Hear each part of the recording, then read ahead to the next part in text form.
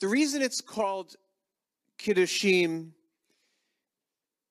is pretty obvious. It says, you shall be holy, Kiddushim, for I, the Lord, am holy.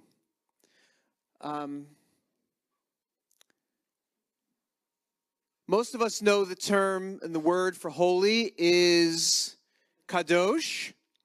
So when we think of the term Kiddushim, it's actually a plural word. Kiddushim is plural for kadosh. So why is it plural and not singular? The simple answer is that it's just in the tense of the word you, and in this case, you is a plural, because it's talking to all of Israel. So when the object of the sentence is plural, the descriptor has to also be plural as well. This is very common in many languages, such as Spanish. If you're going to say beautiful house, it would be casa bella or bonita. But if you're going to say beautiful homes or houses, and you go casas, bonitas, you have to pluralize the descriptor to match the object. So it's the same thing here in the Hebrew. You is plural. So holy is not kadosh, it's kiddushim, plural.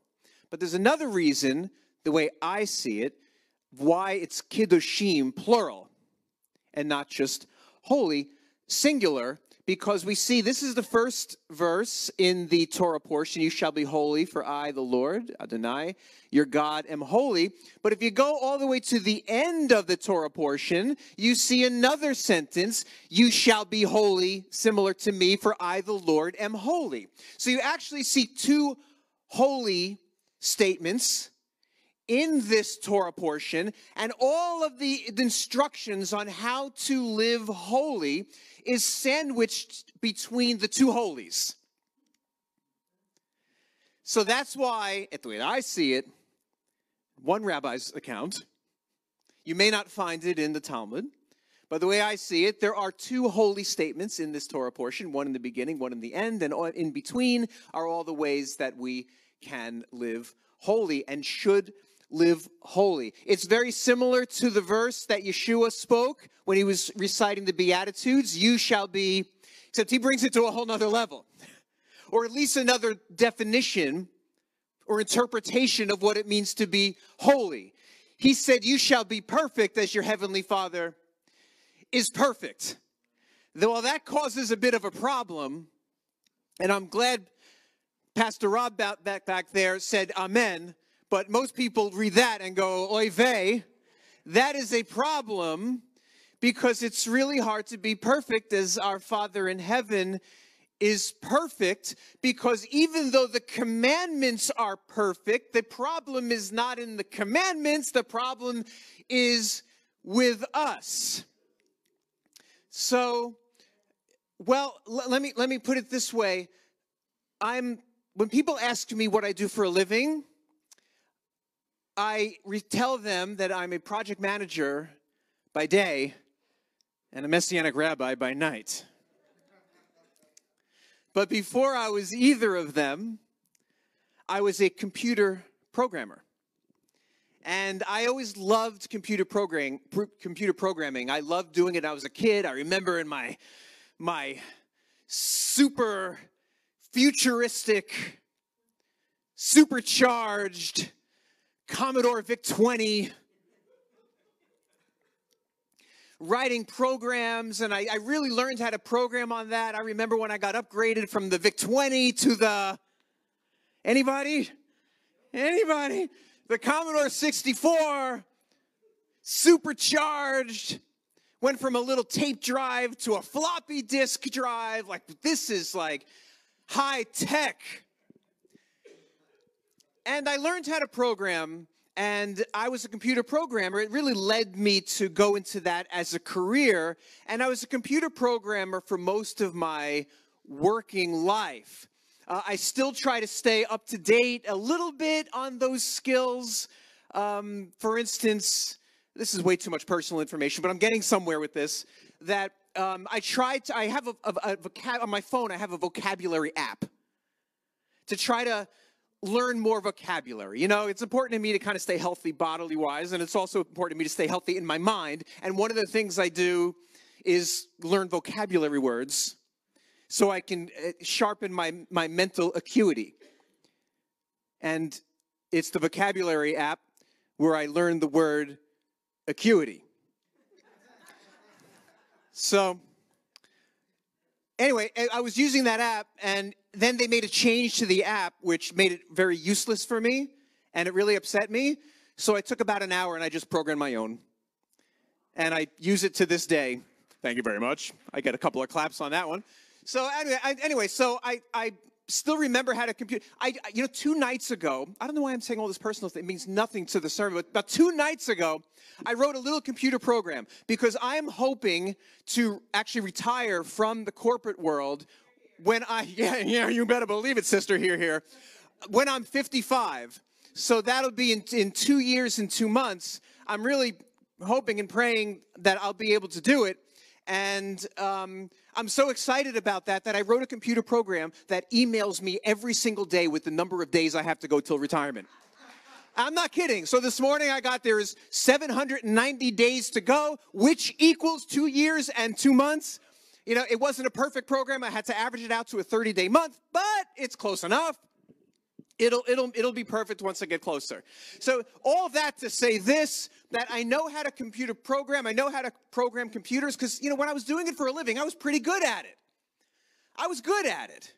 I knew how to make these things shake, rattle, and roll, rattle and hum, do backflips. I really enjoyed doing computer programming before they yanked me out of there into project management. But anyway, one thing that is true about computers is that they don't make mistakes. If they make a mistake, it's the problem with the programmer. It ain't the problem with the computer. If I program the computer to do something, it is going to operate exactly as I told it to without exception. So if there is a bug or a defect in what is happening, it's not a problem with the thing, it's a problem with me. And I got to figure out where I went wrong in programming this thing and telling this computer what to do because it's not doing what I thought it was going to do, so I gave it the wrong code. I coded it wrong. It's the opposite with the Lord because his code is perfect. The commands between the holies in our Torah portion are perfect. There ain't nothing wrong with the program. There's nothing wrong with the code. The bug, the defect, is us. It's the opposite because we are not computers. But there's a remedy because the computer doesn't have something that we have. The computer, we have something. In the computer, you got the programmer who gives the program, and the computer just runs with it without error ever. But we have something. We have the code that was given to us by God, the program, and we're able to run with it. But there's something in the middle of the program and us running with it that we have that a computer doesn't have, and that is a heart, a deceitful heart, and a messed up mind. The computer doesn't have a heart. It's like the Tin Man. Nor does it have a brain. It's like the Scarecrow. We are like when the Tin Man and the Scarecrow were cursed with this heart and a brain that gets in the way of us running the code perfectly. But there's good news. Because our walk with Messiah doesn't just leave it to us in how well we are crafted as a computer. It knows that we're messed up. We're a broken computer. But there's a promise that he's going to give us a new heart. Ezekiel spoke about it. I will give you a new heart. and a new spirit within you. I'll remove the heart of stone from your flesh and give you a heart of flesh. And then there's another place in Corinthians, for who has known the mind of the Lord that he will instruct him? Like, who knows, how God's ways and how to run with his code without defect? Nobody. But we have the mind of Messiah. And this really lies the difference between traditional rabbinic Judaism and Messianic Judaism. Rabbinic Judaism will leave it at that place, like these are the programs of God. This is his code. Go run with it as best as you can, period. But in Messiah, there's something else. He gives us a new heart. He gives us a new mind. He doesn't leave us to our own abilities, because we are worse than a Commodore VIC-20. We're like a Timex Sinclair. Nobody knows what I'm talking about. 80s computers. But even though he gives us the new heart and the new mind, it still doesn't perfect us in that. Because there's still a challenge. There's still a problem. We still wrestle with these things. We still don't do it perfectly. We still don't do it perfectly. Paul speaks about it in great detail in Romans 7, where he speaks about the two natures that are at war. And just to extract a little bit from what he wrote, he says he agrees with the law of God. He looked through the programming. He doesn't see any error in it. It's perfect. It's perfect code. It's not spaghetti code. People that program know that term. That's when you're just coding way too much. The Talmud is spaghetti code. No, I'll move on from that. For I joyfully agree with the law of God in the inner person, but I see a different law in the parts of my body, waging war against the law of my mind. So there's still, even with the Messiah, even with that new mind and with that new heart that he promises that he gives us when we accept him, there's still a wrestle. We're not perfect. We don't do it perfectly. We grow in it. We're not perfect, but we grow in it. Even Paul, this is mature Paul. This is later on in his ministry and in his journeys, in his missionary journeys. He even says that I have not grasped it all or have become perfect. So we have Messiah saying, be perfect. And here's even a mature Paul saying, I didn't become perfect. We don't exactly get to that level even still. But he says, let us grow up in all aspects into him. See, he says, Yeshua said, be perfect, for I am perfect. But the problem is, the word perfect is a problematic word. Because perfect really is the enemy of progress. And when we seek perfection, and we hold ourselves to a standard of perfection, sometimes we miss out on the progress. But he's saying, let us grow into all aspects into him who is the head, who is the Messiah. The progress is what we go for. We don't hit perfect, but we progress. And that's our walk with the Messiah. And we grow into all aspects into him who is the head, who is the Messiah. There's another verse that I want to share about Messiah being the head and what happens with this head transplant that he gives us. He gives us a new mind. He gives us a new heart. So there's a scripture in Luke. In Luke 10, this is when Yeshua called out 70 people. 70. That's, by the way, prophetic in a number of ways. It equates to the 70 elders that Moses had to anoint, but it also equates to the 70 nations, because the book of Genesis say that the nations, 70 nations, Judaism views the world as 70 nations. 70 nations. So when he sent out 70 people, it's actually prophetic for his people going out to the world. So he sent out 70, and this is when, you go to the home and you knock on the door and you stay there and you preach and you tell them about the kingdom, and if they receive you, they receive me who sent you. If they don't receive you, go away. This is where you see these verses. But in the end of the chapter before, in verse 9, we see him vetting the people and getting to this 70. You see somebody coming and saying, I'll follow you anywhere. And you get somebody coming to him and saying, well, I'll follow you, but I got to go bury my dad. And you got somebody saying, well, I'll follow you, but I got to go say goodbye. He's vetting the people. But in the middle of that, he says this very odd verse, which is hard to understand what this verse has anything to do with what he's talking about, with gathering this group of 70 who's going to go out and essentially evangelize about the kingdom. He says, the foxes have holes and the birds of the sky have nests, but the Son of Man has nowhere to lay his head. Now, what does that mean? I mean, I'm not sure exactly in the plain sense what exactly that means, but I'll tell you one thing. In the verse that we just read from Paul, it says that Messiah is the head. Messiah is the head. So when he says, in my mind, when the Son of Man has nowhere to lay his head, he's not looking for an Airbnb. He's looking for a body. For he is the head. And you are the body. And this is that brain transplant. That he puts his head on his body so he can operate the body. So there's something else that happens when he gives us his head. When we have that brain transplant, when he gives us the head, it's not that all of a sudden we get to operate and do and run the code between the holies perfectly, all those verses between the two holies. You shall be holy, for I am holy. You shall be holy, for I... We still don't do it perfectly. We progress towards perfection, but we still don't do it holy. We still don't do it perfectly. But there's something else that happens when he gives us his mind.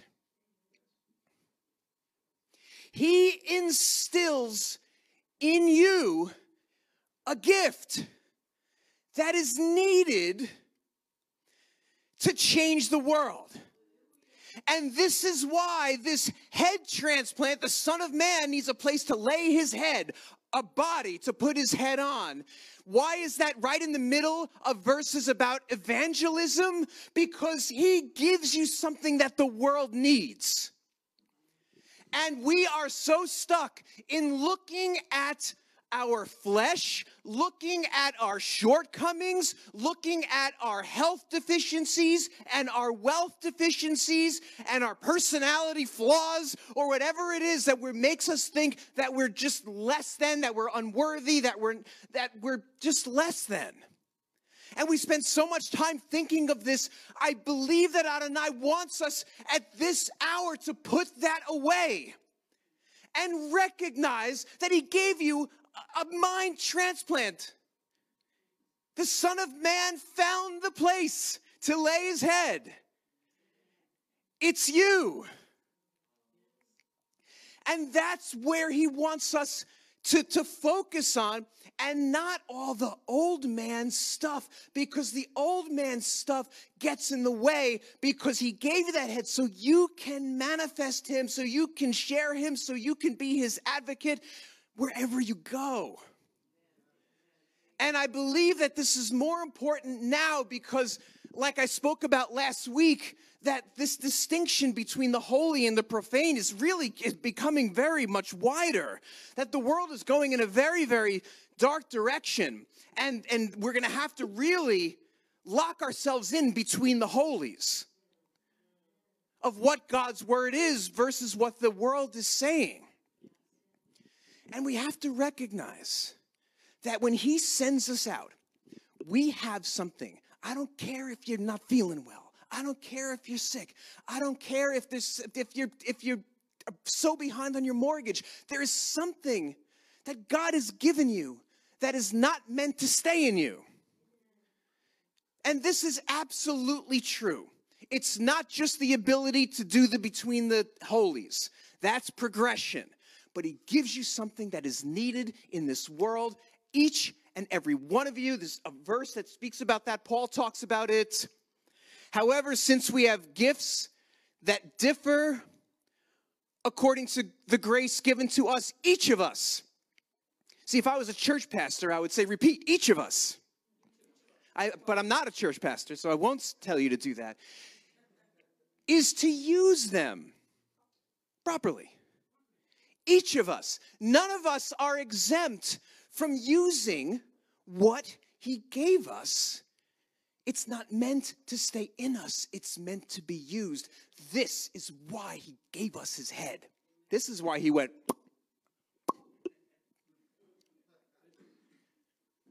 This is why. You have something that is needed in this world. And it's needed now. I'm telling you, it's needed now. It's not needed then. It might have been needed then, but it's needed now more. More. The world needs him now. When he sent out the 70, it's prophetic to us when we're going to go to the nations, the 70 nations. It's needed. And when they receive you, they receive him. It is needed to be able to use that seed, that gift that he gave you. And it's very different for each because it says it's different. It differs according to the grace given to us. Each of us is to use them properly. Your gift is different from mine.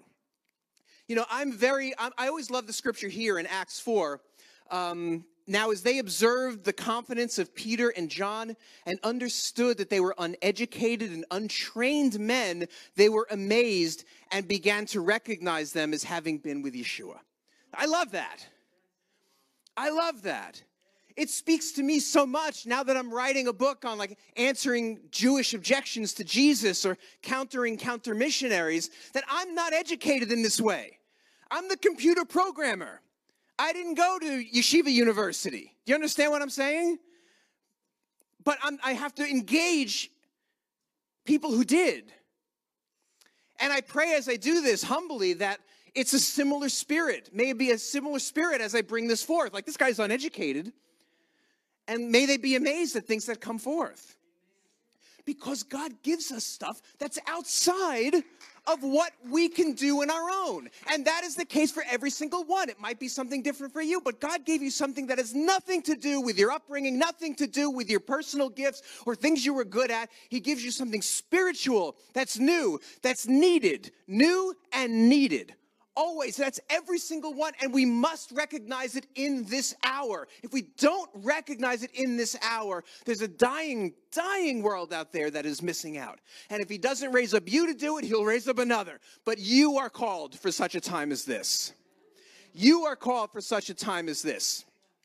Let me tell you something. There's a paradigm we see in Scripture. And in Hebrews 13, it says, don't neglect the hospitality to strangers, right? Don't neglect hospitality.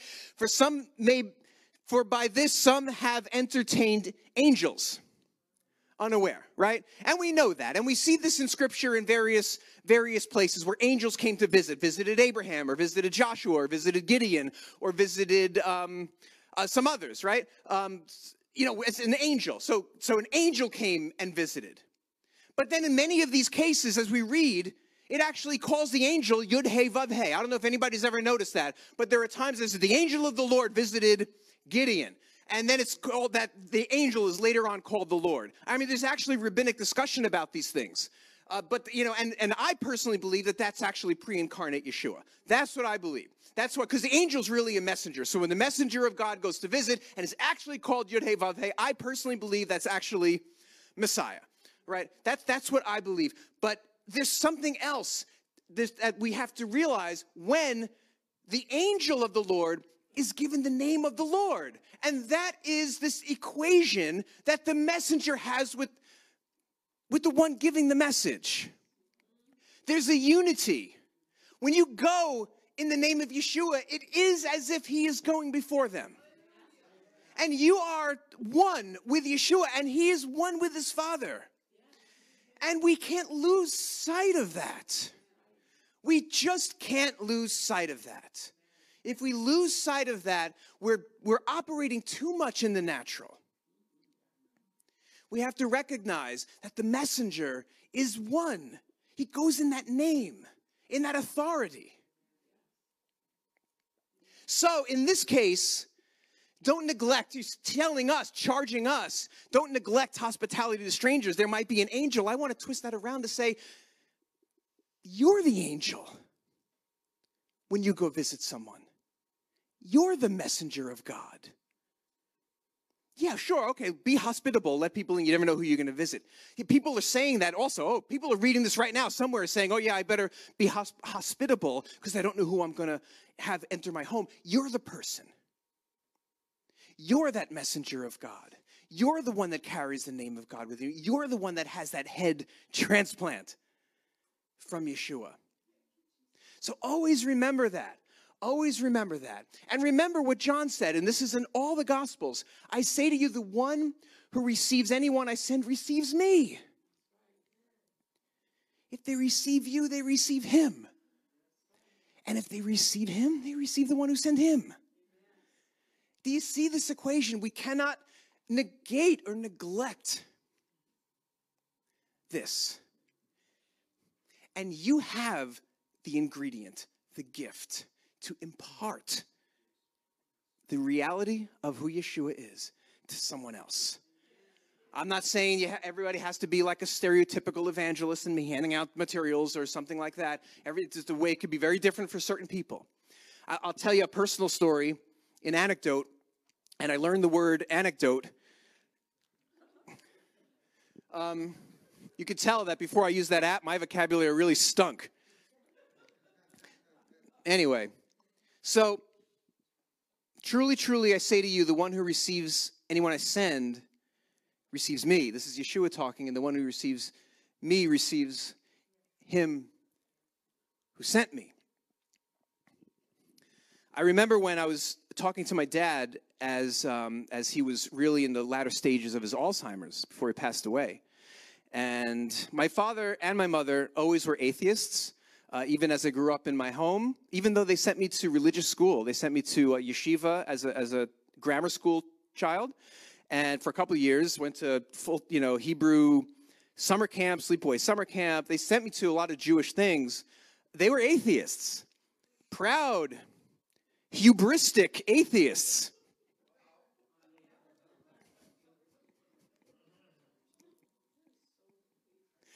Anyway, so always atheistic. And my father, of blessed memory, he started to deteriorate with Alzheimer's. This is when we all lived in New Jersey. I was on mission or en route to move to Rhode Island, and I couldn't leave my father there, so I brought him with me, and he wound up going into a assisted living place. And I remember he was so scared to live in New Jersey alone because he knew that his mind was going, and he was so scared. So when I brought him there and he saw his new place and he felt so safe, I remember him just crying, and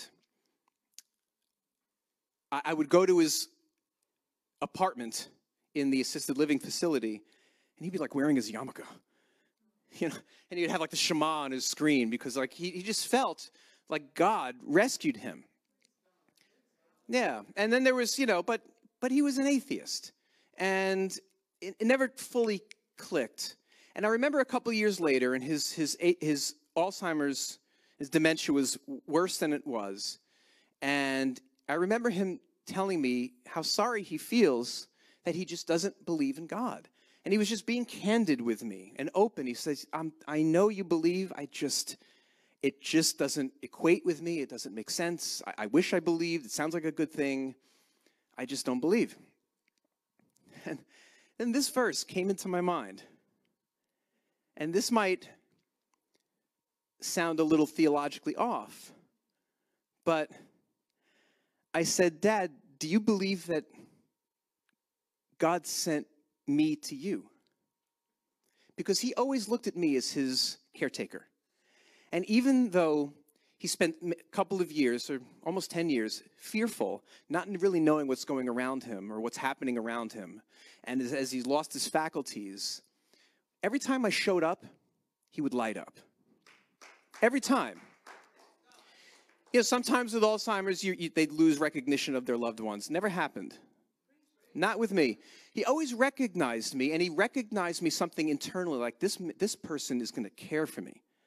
Something never left him, like this person is safe, and he's caring for me. When I'm in his company, I'm safe. And I knew that. I always knew that. But then when he was sharing with me how he doesn't believe in God, I said, do you believe that God sent me to you? And he said, I believe that with my whole heart. And I said, well, if you believe in me, you believe in the one who sent me. Now we can debate the theology around that all you want.